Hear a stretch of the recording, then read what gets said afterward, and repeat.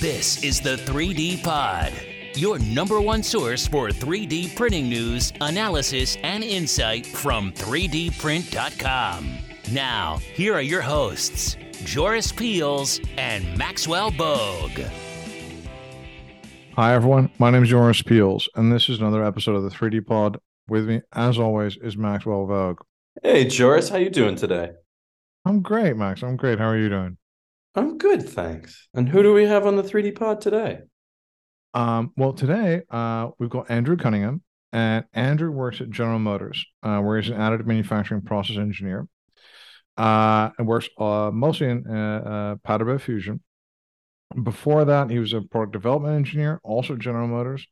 Before that, he was at Ford Motorsports, or as an aerodynamics engineer, and he was doing things at the Ford performance vehicles, like the F-150 Raptors, that kind of thing.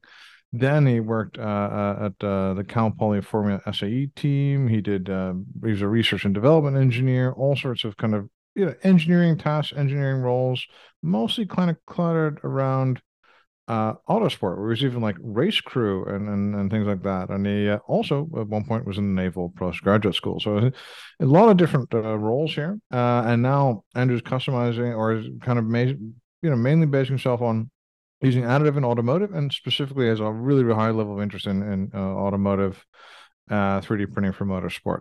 Welcome to the show, Andrew. Oh, thank you very much, Joris. Quite the introduction, and glad to be here with you and Max. You clearly like small companies there, Andrew.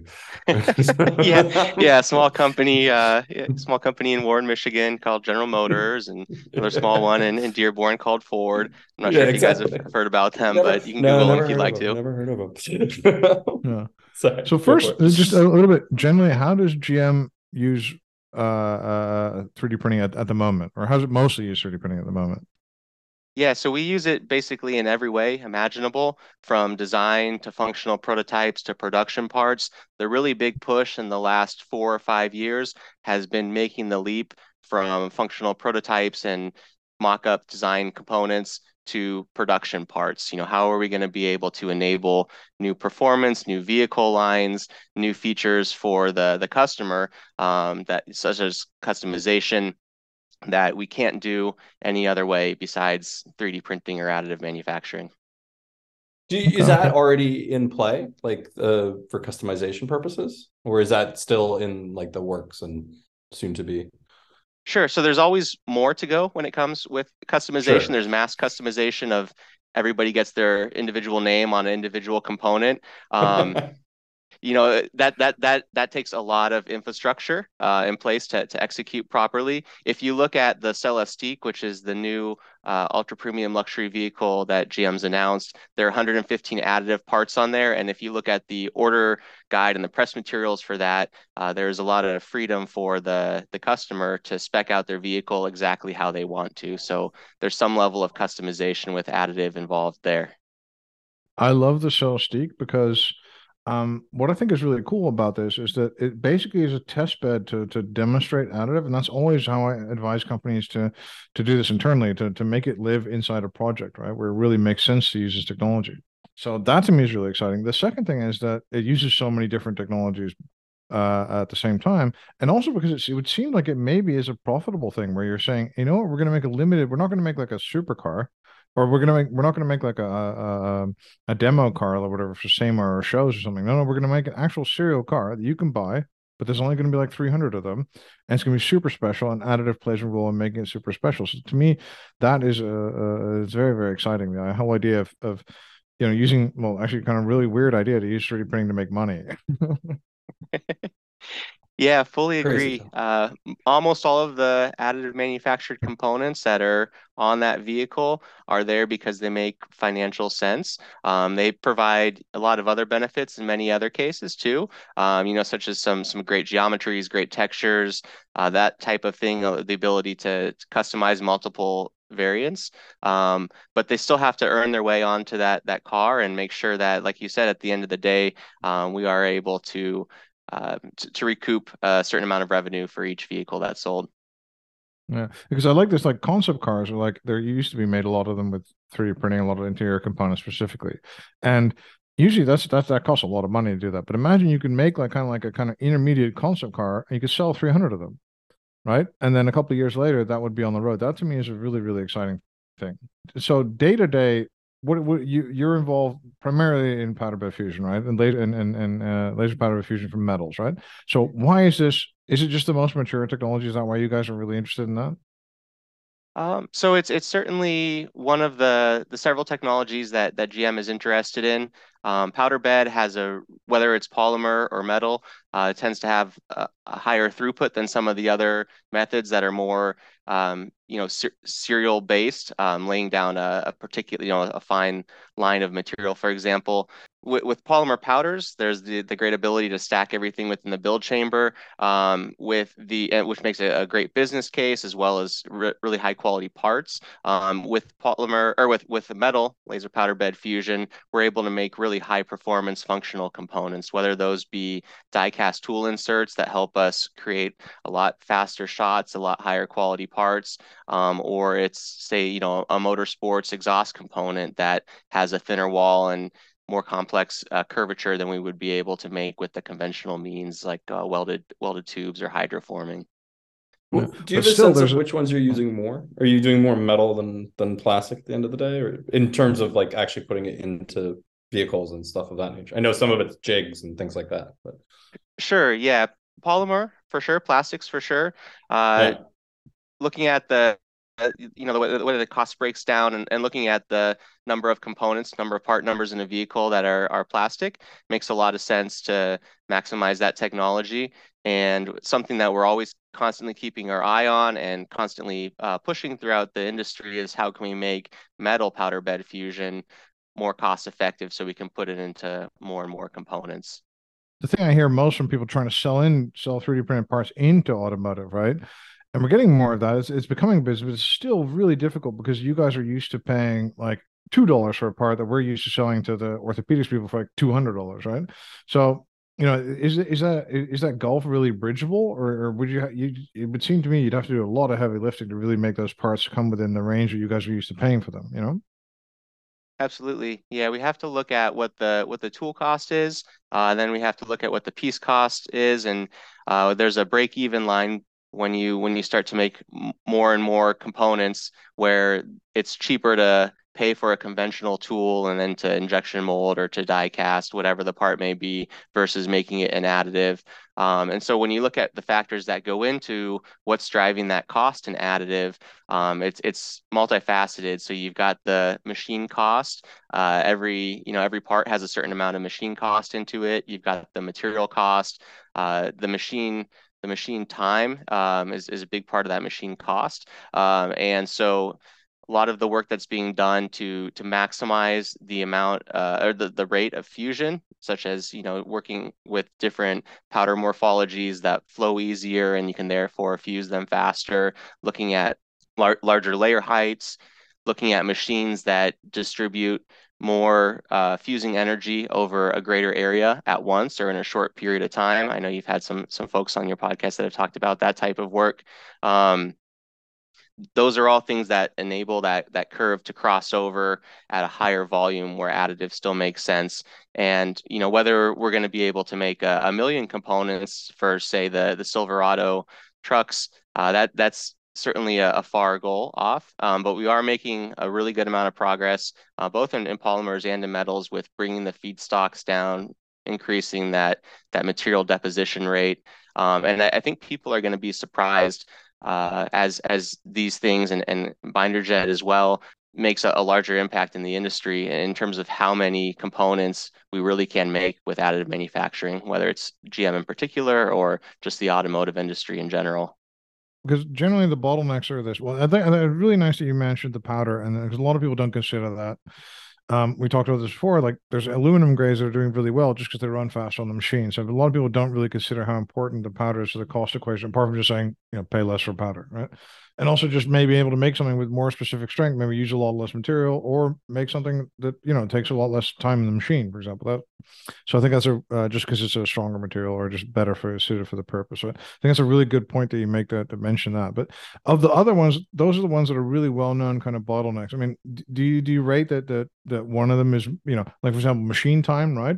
Machine time, machine throughput, or just the post processing cost? Is there one really big bottleneck, or you just have to industrialize everything? We have to work across the board on this process to make it good for automotive, let's say. Yeah, I would say answer is yes. We do have to work across the board. There are some specific areas that really drive the cost up higher. But if we want to make our long-term vision of being really, really nimble, really reactive, really high volumes for the additive components, we need to work on the whole ecosystem. So some of the individual ones are the machine time right now is by far the biggest cost. I will say though that we need to be very careful with how we design the components and what the requirements are for before they go on the vehicle or before they go on the tool, because the post-processing costs can be incredibly high. If we need to, say, do a 5-axis machining and we need to do a polishing, that typically requires a lot of manual intervention. It requires another machine with its own machine cost, skilled operators, etc. And so the post-processing can spiral out of control if we don't do a good job in the design stage to make sure we're doing things like minimizing supports and having critical surfaces be an upskin, for example. But then when you look at some of the other areas that need work, a lot of the additive machines that are out there now are coming from the rapid prototyping stage, where it was okay to swap the build chamber out, maybe take the parts out of the build chamber during in the machine, then take the build chamber out, where now the machine OEMs are starting to, and some have quite successfully done this, be able to swap the chambers out immediately, so you can start printing right away and maximize that machine time.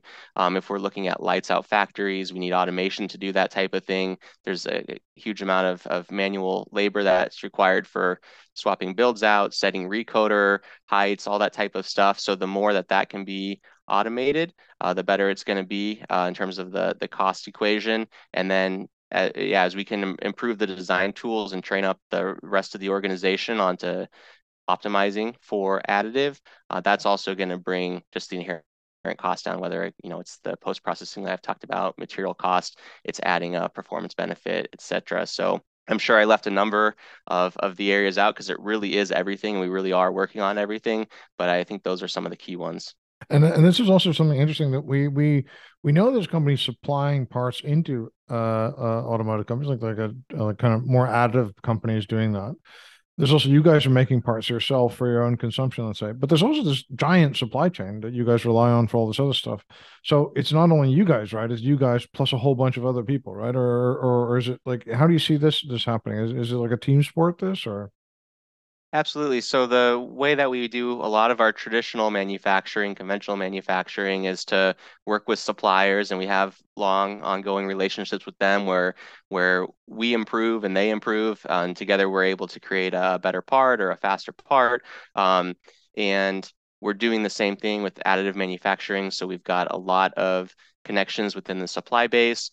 We may do a lot of the early development type work, printing the parts here at the Additive Industrialization Center, which is our center of excellence here on campus, for example, and then work with the supplier to productionize that and work on the quality inspection plan, work on the packaging, work on the part throughput rates, etc. So we very much see it like any other manufacturing technology. As a huge 3D printing enthusiast, that hurts me to say, oh, it's just like all these other technologies, but really that is what we're trying to do. We're trying to make it the ordinary course of business, have suppliers, whether they're automotive and they add additive, or they come from the additive world and they add an automotive element. There's a learning process there, and we're working with a number of suppliers, including several that have helped develop the Celestique to be able to bridge that gap and understand and get to a place where we can work together to make great parts for production vehicles. Yeah, because there is like a lot of like I think opportunities I think for outside companies to get into the automotive supply chain. And there's also maybe opportunities for tier one, two, threes to have a completely different business model that's much more kind of like flexible for them as well. Yes, absolutely, absolutely. Um, yeah, depending on, I guess, what the size of the parts are. Typically, as you go down into the lower, I don't want to say lower tiers, but the tiers two, the tiers three, etc., the parts get smaller and smaller because they typically come together at the tier one into larger assemblies. And so as you start to get smaller and smaller components, you start to enable the cost benefit of additive much quicker. And then also it gives them the reactivity time where if there's a design change, they can make the CAD change and they can reprint it. They don't have to recut a tool. Oftentimes being at a tier two or a tier three, they're getting the information slightly delayed, so that little bit of extra reactivity time can make a very large difference in getting vehicles to market faster. The product development cycles have significantly shortened with the increase of technology, whether it's electric power or ADAS or infotainment. All those things are on that exponential curve, and it takes a lot more now to be able to release a vehicle that has all of the current technology. So a lot more work needs to happen in a shorter development cycle so that we can remain competitive. And additive is one of the things that helps those suppliers as well as GM do that. The complexity is also there, but also people have more models. Models are updated more frequently, so generally it's gotten much more complicated than a couple of years ago, right? Yes, absolutely. I think it's one of those things where uh, we know that it's possible now. Everybody knows that it's possible now to make these changes, and so we make changes that maybe wouldn't normally happen. But while it is a little bit of extra work in that process, it does result in a part that's going to function better. It allows us to maybe make an improvement for a minor reliability improvement the first year of the vehicle run, as opposed to maybe having to push that off onto the next year again, for a minor improvement. Major ones would be done instantly. So it allows a number of things like True that. running changes. Yeah, running changes, absolutely. It's these tools that we use for injection molding or die casting. They're all really hard, heat treated steels. They're machined, they're polished. It's a huge amount of effort and time. We're talking some of these tools can take 6 months, 9 months to be manufactured, and then making a design change can be quite long as well as a result. I like this kind of because it looks like in that complexity, it could also be well, it could get a lot of more air in the system generally, and then on top of that, I mean, a lot of cars are very mass customized because of the huge amount of options you get. It depends on the vendor, of course, but generally, like there's just so many options that a lot of these are very complicated mass customization play cars already. That also lends itself quite well to 3D printing generally, right? Absolutely. Yeah, we have a number of different trim lines, and I mentioned the Silverado. If we're looking at about 1 million units of trucks per year, right? Those trucks are not all the same trim.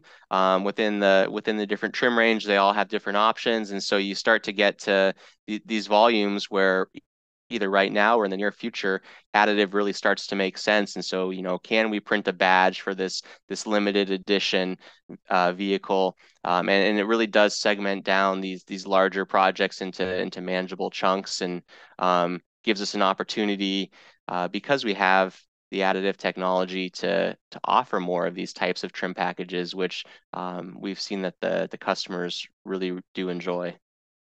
Yeah, totally. And I think, but then on the one hand, how do you? Well, there aren't a lot of standards for a lot of these components and parts and stuff. So I think it would be as an automotive, you're saying, we're a giant company, we have our supply chain, we work with these guys. It would be very tempting to kind of make your own standards. Is that kind of what you guys are doing, or are you waiting for the more agreed to standards to come along, or how do you manage to, keep all these parts the same, and how do you manage to say like, give the supplier confidence that they should invest in additive and that they could make the part just like how you want it? Without having to resort to like because we're not ready for like X works, right? I think we could all agree that we're not ready for like this kind of X works toss apart over the fence stuff, and then at least in my mind that just we're not there yet. Yeah, absolutely. In terms of standards, we do have some internal standards, and the parts do need to conform to those standards. And typically, these standards have developed with 100 years of technology, say in casting, for example. And so we are creating new internal standards for additive. But what I will say is that GM understands as a company that the further we can jointly move the industry forward, the better it's going to be for everybody, including ourselves. And I think if you look at the other automotive OEMs, they realize the same too. There's a lot of involvement with consortiums, with different trade groups to develop these common standards, and GM has a seat at those table and is actively working to find out or to incorporate our learnings into those standards as they're being developed. We're really not trying to lock down specific materials, specific machines. We really don't want things custom. We want them available to all of our suppliers. We want higher, powder production runs because it's going to be cheaper. We understand that there are different technical benefits that everybody in the industry can incorporate into standards or machines or other commonly used items or tools. Mm-hmm. No, totally. And do you see like if I talk to like for example investors and stuff, they all want to know like when powder bed fusion will lose out to binder jet or that kind of thing. And if I look at how people are actually using it, you typically tend to see clusters of parts in particular materials of certain geometries make more sense in binder jet, right? And then other ones make more sense in slurry SLA, and other ones make more sense in powder bed fusion. Do you see it the same way that there's going to be a lot of like technologies that you deploy, or do you think it would make more sense to say like, you know what, we're going to go put 90% of our effort in powder bed fusion, and like the other stuff is just nice to have, Sure. Yeah, it really depends on what the application is. And so we don't have any we're not beholden to any kind of internal ties to a specific technology. As the industry continues to develop, those technology families continue to expand. But just to give you some examples, fused filament fabrication, FDM, we've had incredible success with that in our assembly plants for things like jigs, fixtures, alignment aids, etc. And that's something where we can deploy, and we have deployed those machines into the plants. And it's a lot easier to set up a fused filament fabrication machine in a plant than it is to say set up a powder bed system. And so that's an area where that technology has really shined. If you look at a lot of the polymer components inside the vehicle, because we might want a really good surface finish, or we might want a sealed surface, we might not have a lot of time or be able to afford things like support removal. We tend to go with the polymer powder bed there, and so we do tend to have a current list of applications that fit into a certain type of technology, but as other technologies become more capable, as we look at resins, as they become more durable, in terms of, warpage and UV stability, that begins to open doors as binder jet becomes more predictable due to better software modeling. So we know that the final geometry is gonna turn out correctly, maybe not the first time, but, not that maybe not the 10th time as it may take now. We can start to switch more and more components, into those different technologies. In terms of metal currently, when we're looking at highly functional components, laser powder bed fusion is the primary solution there right now. Or if we're looking at lower volumes, again, because we know that those dimensional aspects are going to be there in the first or the second print.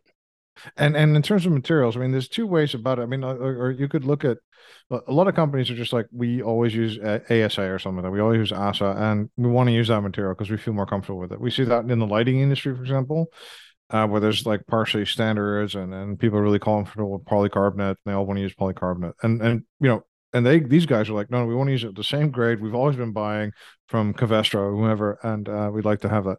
And the other companies are just like, well, we'll look more, and they end up using like more like these resins, these more exotic materials that are just completely new to them. How would you say like car companies are in this? Are you on the one hand looking at more exotic and things, or are you looking at really materials that are the same ones you've been using already? Sure. I'm not exactly sure about all the OEMs, but I know that at GM, we really look at what the functional need for the component is first, and then we look at what the material might be. And part of that's been out of necessity, particularly, a couple years ago, but still very much the case now. We do not have all the material types that we have for, say, injection molding available in additive manufacturing. So we're looking at, polypropylenes with 40% glass fibers, and these fibers are 4 millimeters long in injection molding, right? There's no way with the current technology that type of thing can be printed.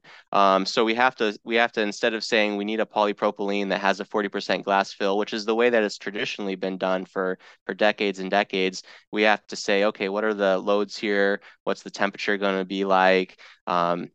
And then we have to look through the additive catalog of what's currently possible and find that right material. And that's why we have a large applications engineering group that's trying to train the rest of the organization up to be able to do that as well, because it is definitely a paradigm shift from a specified material to a functional requirement, and certainly possible to go down the wrong path with that and maybe not realize that there are certain drawbacks that might not be readily apparent, say, just on a data sheet of a new additive material.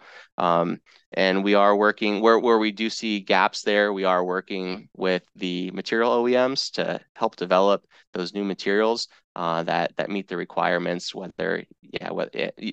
terms of higher temperature is a big one, higher stiffness, higher strength, better surface finish as well. Are you largely modeling this material in order to determine if it's like are you just running it on the computer first and saying like that's close enough kind of thing in terms of how to choose this? This is automated, I guess is the question, more than is someone have to sit there and kind of page through stuff to figure it out? Yeah, that's a good question. I do think that there is still an initial pass that involves a human right now, that might say this is the type of technology, like maybe you're looking at multi-jet fusion for this type of component, and you're probably looking at this type of material. So there is definitely a human element there. But then as soon as we have one or two materials, one or two processes that we believe is going to most likely be the right solution, we do put that into modeling. We have developed material cards for a number of additive materials, and so material cards are the things that load into the CAE system to be able to assign the correct material properties to whatever parts are being modeled. And so that has become standard business, where everybody who's doing CAE on an additive component is using these same material cards within GM, and looking at traditional analysis techniques, with traditional component geometries, or looking at things like topology optimization to really maximize the benefits and the capabilities of additive. And do you see software playing a more and more, and software specifically on the material science front playing more and more role in day to day? Yes, one of the big areas there is with 3D modeling of material properties.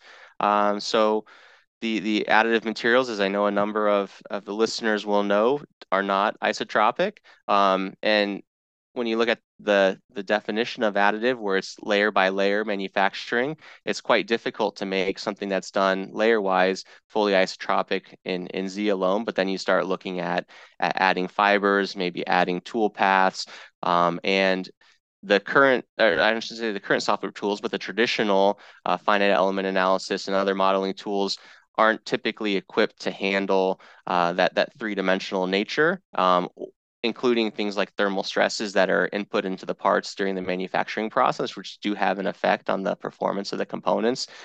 So the software ability to be able to accurately model that really allows us to, I guess, one, make sure that the part meets its functional requirements, it doesn't fail, but then also two, to maximize the benefits in terms of minimal material, whether that's for weight or that's for material cost or whatever it may be. And there has been a lot of development in the 3D simulation software, material property software, that's enabled a number of new analyses, and then it's something that's very actively being worked on to capture all the critical materials. Yeah, because to me, that kind of thing is very exciting, and it's also like because we saw that years ago also in motorsport where people were using like software all of a sudden in completely new ways and in a much more bleeding edge way to make materials. And that's of course your love really is motorsport, right? You were pit crew, you're very into motorsport and additive motorsport specifically, right? Yeah, absolutely. I've got a number of number of things out there where it shows that I'm looking at these different motorsports components. But the thing is like I would be doing that anyway, even if I wasn't putting it out there for the world to see. I've really, I guess fallen in love with cars, performance cars, motorsports, and I can work. I can work a 12-hour day and then I go home and I'm still watching a YouTube video that's a recap of a race or something like that. So it's yeah, definitely what I live and breathe motorsports in general. And then within additive, I've just been able to see that there's so much capability there currently, and there's so much possibility for pushing the bounds of what we're able to do in terms of say component design or a number of other material design, et cetera. And so yeah, it's a great combination for me and something that I love doing on a daily basis. I think there's yeah. Well, so first take us through like because motorsport has been a huge user of additive for a number of decades now. Just they don't tell everyone, you know. And we're lucky to have some people in here with some F1 experience and stuff that can tell us a little bit. But so generally, how do motorsport teams use additive? Because a lot of it's very standard. We've talked extensively about the models and stuff like that for wind tunnel testing. But like how do motorsport teams use additive?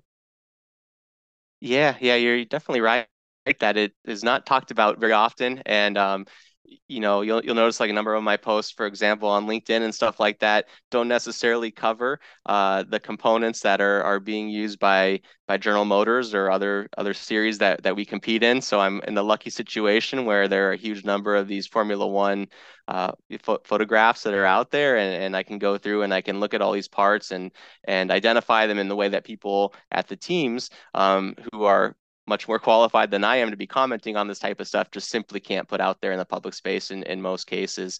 So yeah, I do certainly love finding that and letting people know that, hey, this is what additive can do. It has this incredible capability. It's being raced at 230 miles an hour. It's being used for all kinds of different components on the vehicle and being able to let people know who may not otherwise be aware that that capability is there, is something that I try to do to play my small part in advancing the industry forward. That also works at GM. So if we can get a part on a race car, for instance, a brake cooling duct, and it survives a 24-hour race or a 12-hour race.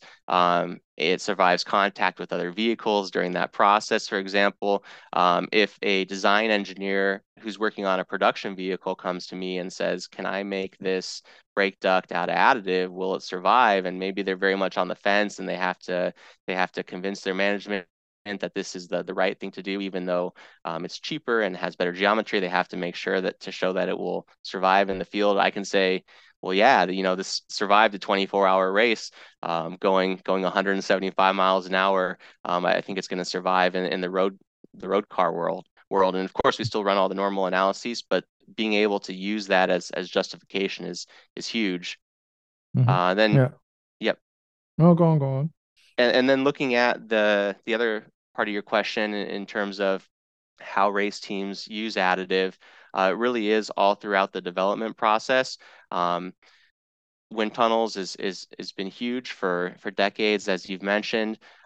So I would say that more and more elements of the wind tunnel models are being converted to additive. So whereas it might have just been small sections of the vehicle in the past, if you look at something like a NASCAR vehicle, I know the F1 cars have a significant amount of additive for many years. That use is expanding across the entire vehicle. You're also looking at printing metal parts that have internal passages for things like pressure taps. So there's a lot of new technology being incorporated into the areas that's always been used. But more and more, it's being used in replacement of carbon fiber components. So yeah, things like ducts, things like deflectors, It's being used in place of machining as well.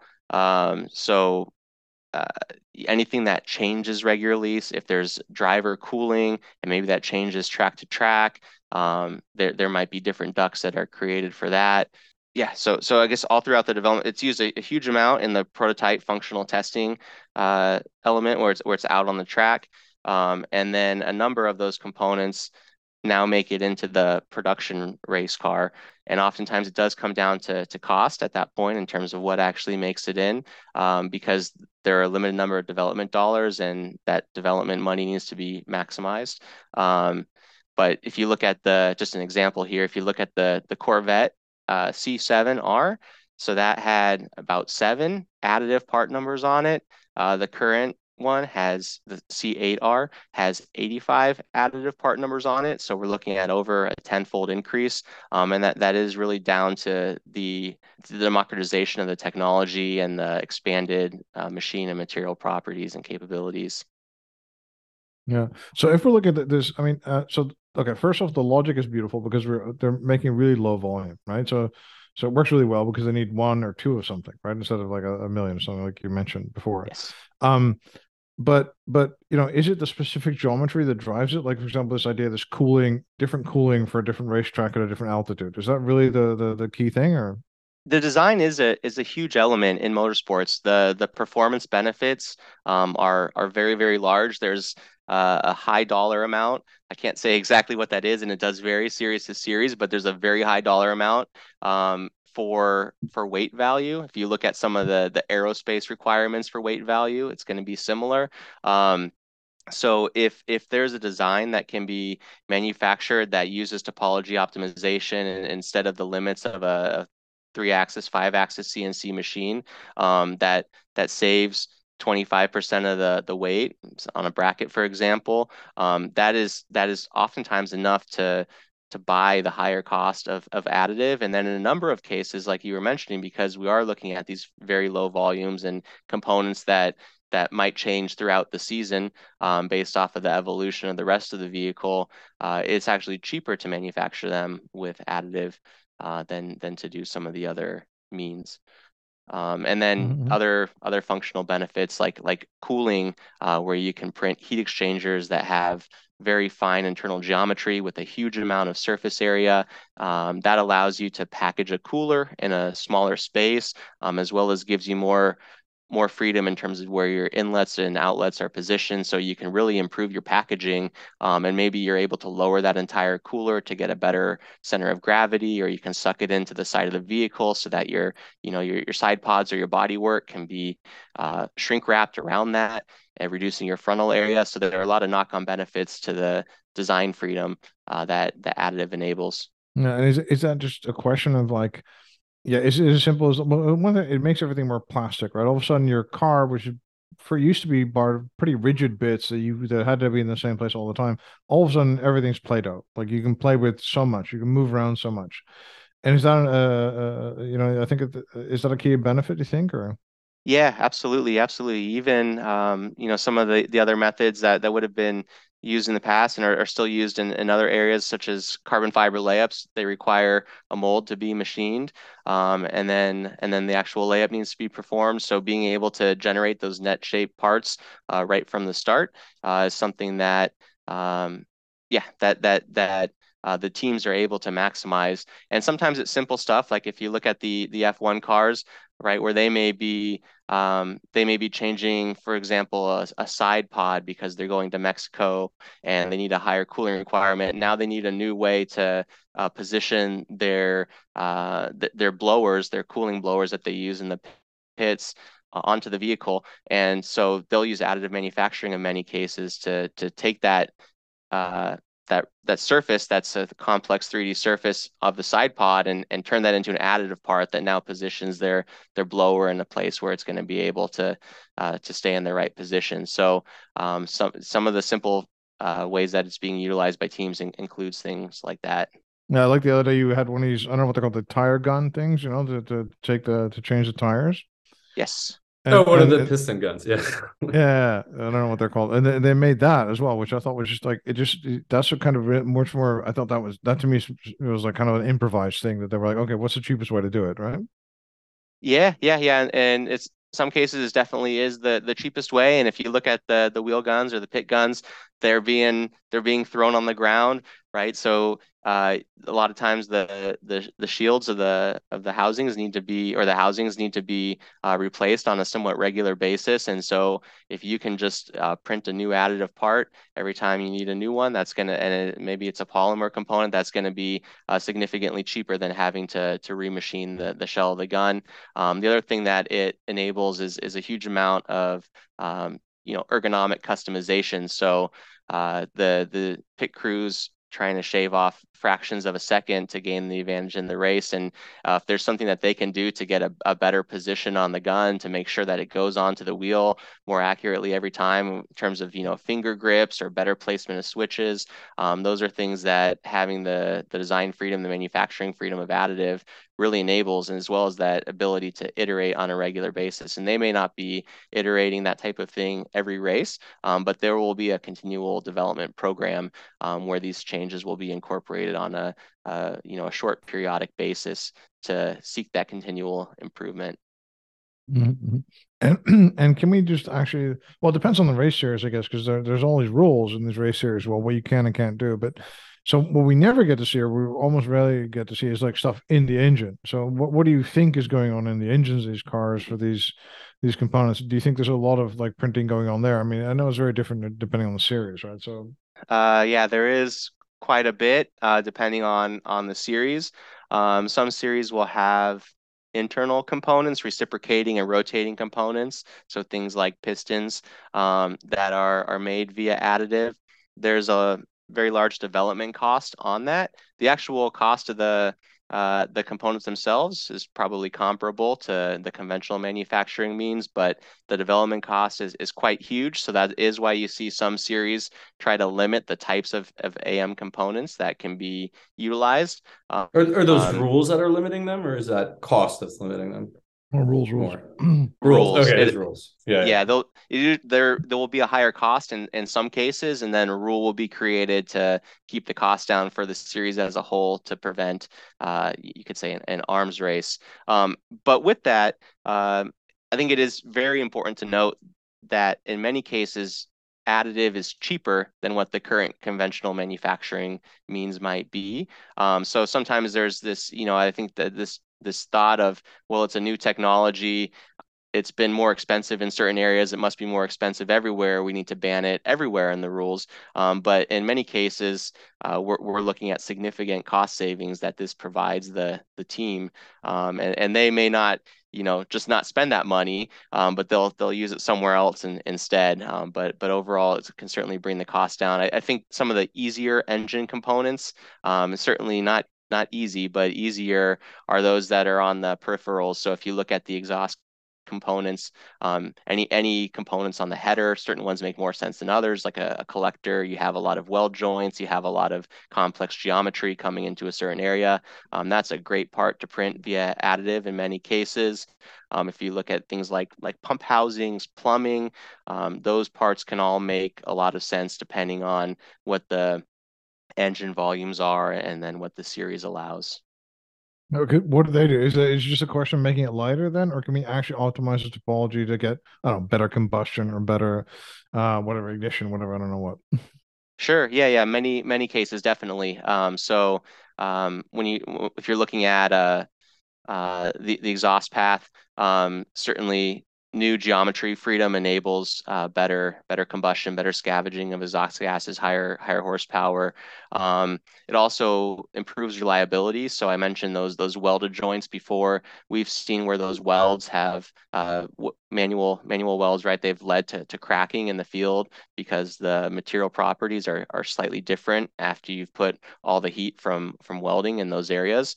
And so if we're able to kind of, you could say, eliminate the manual welds with an infinite number of additive welds, that those material properties are going to be all consistent in that area, and they're going to have a much longer durability of those components. We've seen a 50% to 100% life improvement on some of the exhaust components that switched from conventional manufacturing to additive.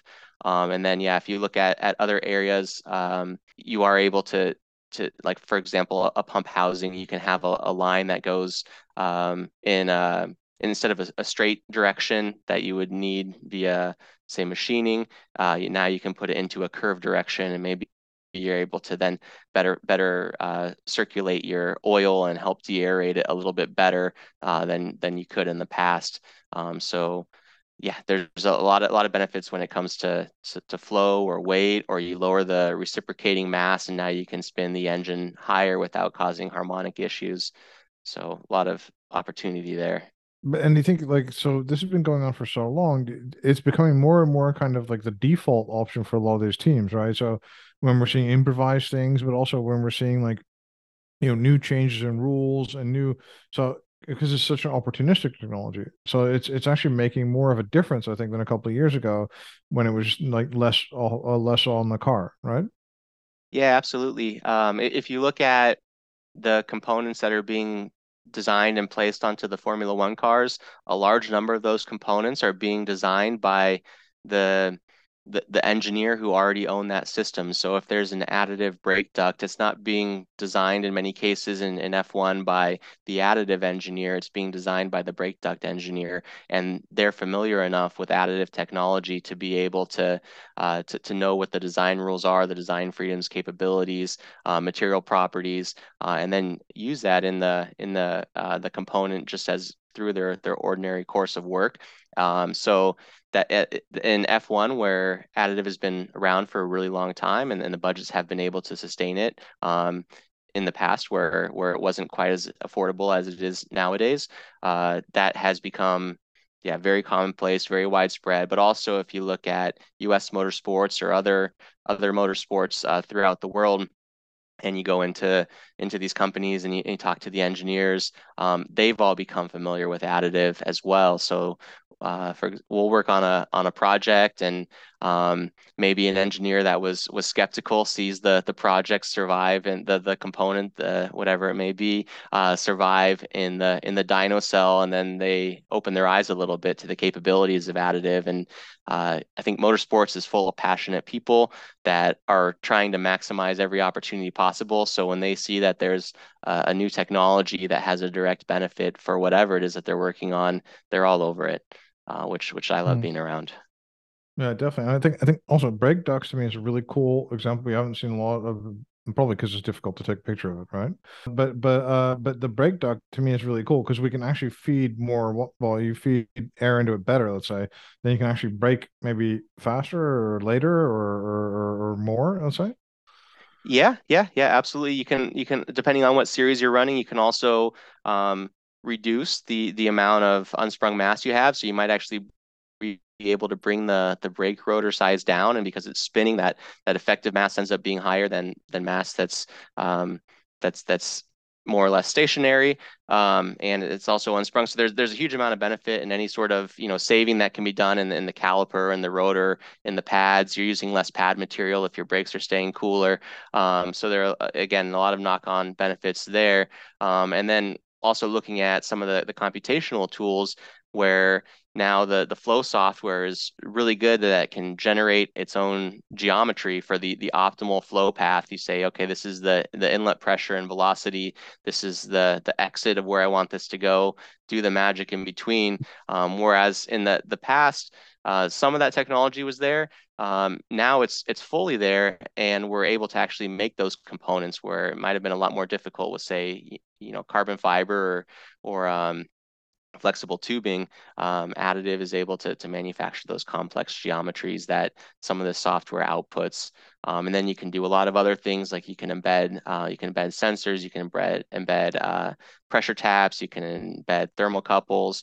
So other things that give you data about the vehicle that will allow you to figure out exactly how far you can break into a corner, or other aerodynamic benefits on the vehicle. Yeah. I think that's yeah, I think that's fascinating because I that's like a part I hadn't really considered, and there's like yeah, so there must be so many ways we can make this energy flow better, make the really key components lighter and better. So that's very exciting to me. Do you think? And where do you hope to be? I mean, if you're looking at like your next 5 years and out of what do you hope to be? I mean, I think to me the interesting thing in a company like GM is like well, we're seeing the Corvette is a great example. We see like a few parts become more parts, and the Celestiq, let's say, all of a sudden has over 100 parts. Do you see yourself being part of that movement, or is it much more about like racing, going fast on the track for you? Sure. Yeah. Always try to leave my options open as much as possible because I never really know what's coming down the road. But I was working as the product application engineer for motorsports and propulsion for about 3 years, and then I went to school, and it was kind of a combined degree between mechanical design and traditional mechanical engineering topics like design and manufacturing. And so this current role that I'm in, where I'm a process engineer for metal laser powder bed fusion, is giving me the opportunity to cement a lot of the lessons that I've learned in the classroom environment, in the real world, in a large scale manufacturing environment like GM offers. So with the product experience and the manufacturing experience, I think I have a pretty good capability to continue to improve additive in the near term. A lot of applications are becoming more capable, more possible, I should say. And there are other ones that we just want to be able to tackle: more part consolidation, more functional integration, the more complex design. So there's a lot of work there that I still want to do and can be done. And then I think that a good next step is looking at how additive can best be combined with other advanced manufacturing technologies. So additive is certainly not the only one that is capable of rapid development cycles and complex geometries, etc. And so how can we combine additive with composites? How can we combine it with automated sheet metal forming? To not just make a single component out of one material, but to make the best component out of whatever materials make the most sense, and eliminate some of the weaknesses that might be inherent in these emerging technologies by combining them with other ones that fill that gap. All right. Well, thank you so much for this. This is super fascinating. I think we could have talked for a couple hours more easily with Andrew here. So thank you so much for being here today, Andrew. You're welcome. Thank you very much for having me, Joris and Max. Definitely glad to be here. And thank you very much for the time and the invite. Anytime. And Max, thank you for being here as well today. And thank you guys for listening. My name is Joris Peels. This is another episode of the 3D Pod. You've been listening to the 3D Pod. For more information on what you just heard or to subscribe, visit www.3dprint.com or follow us at 3dprint_com.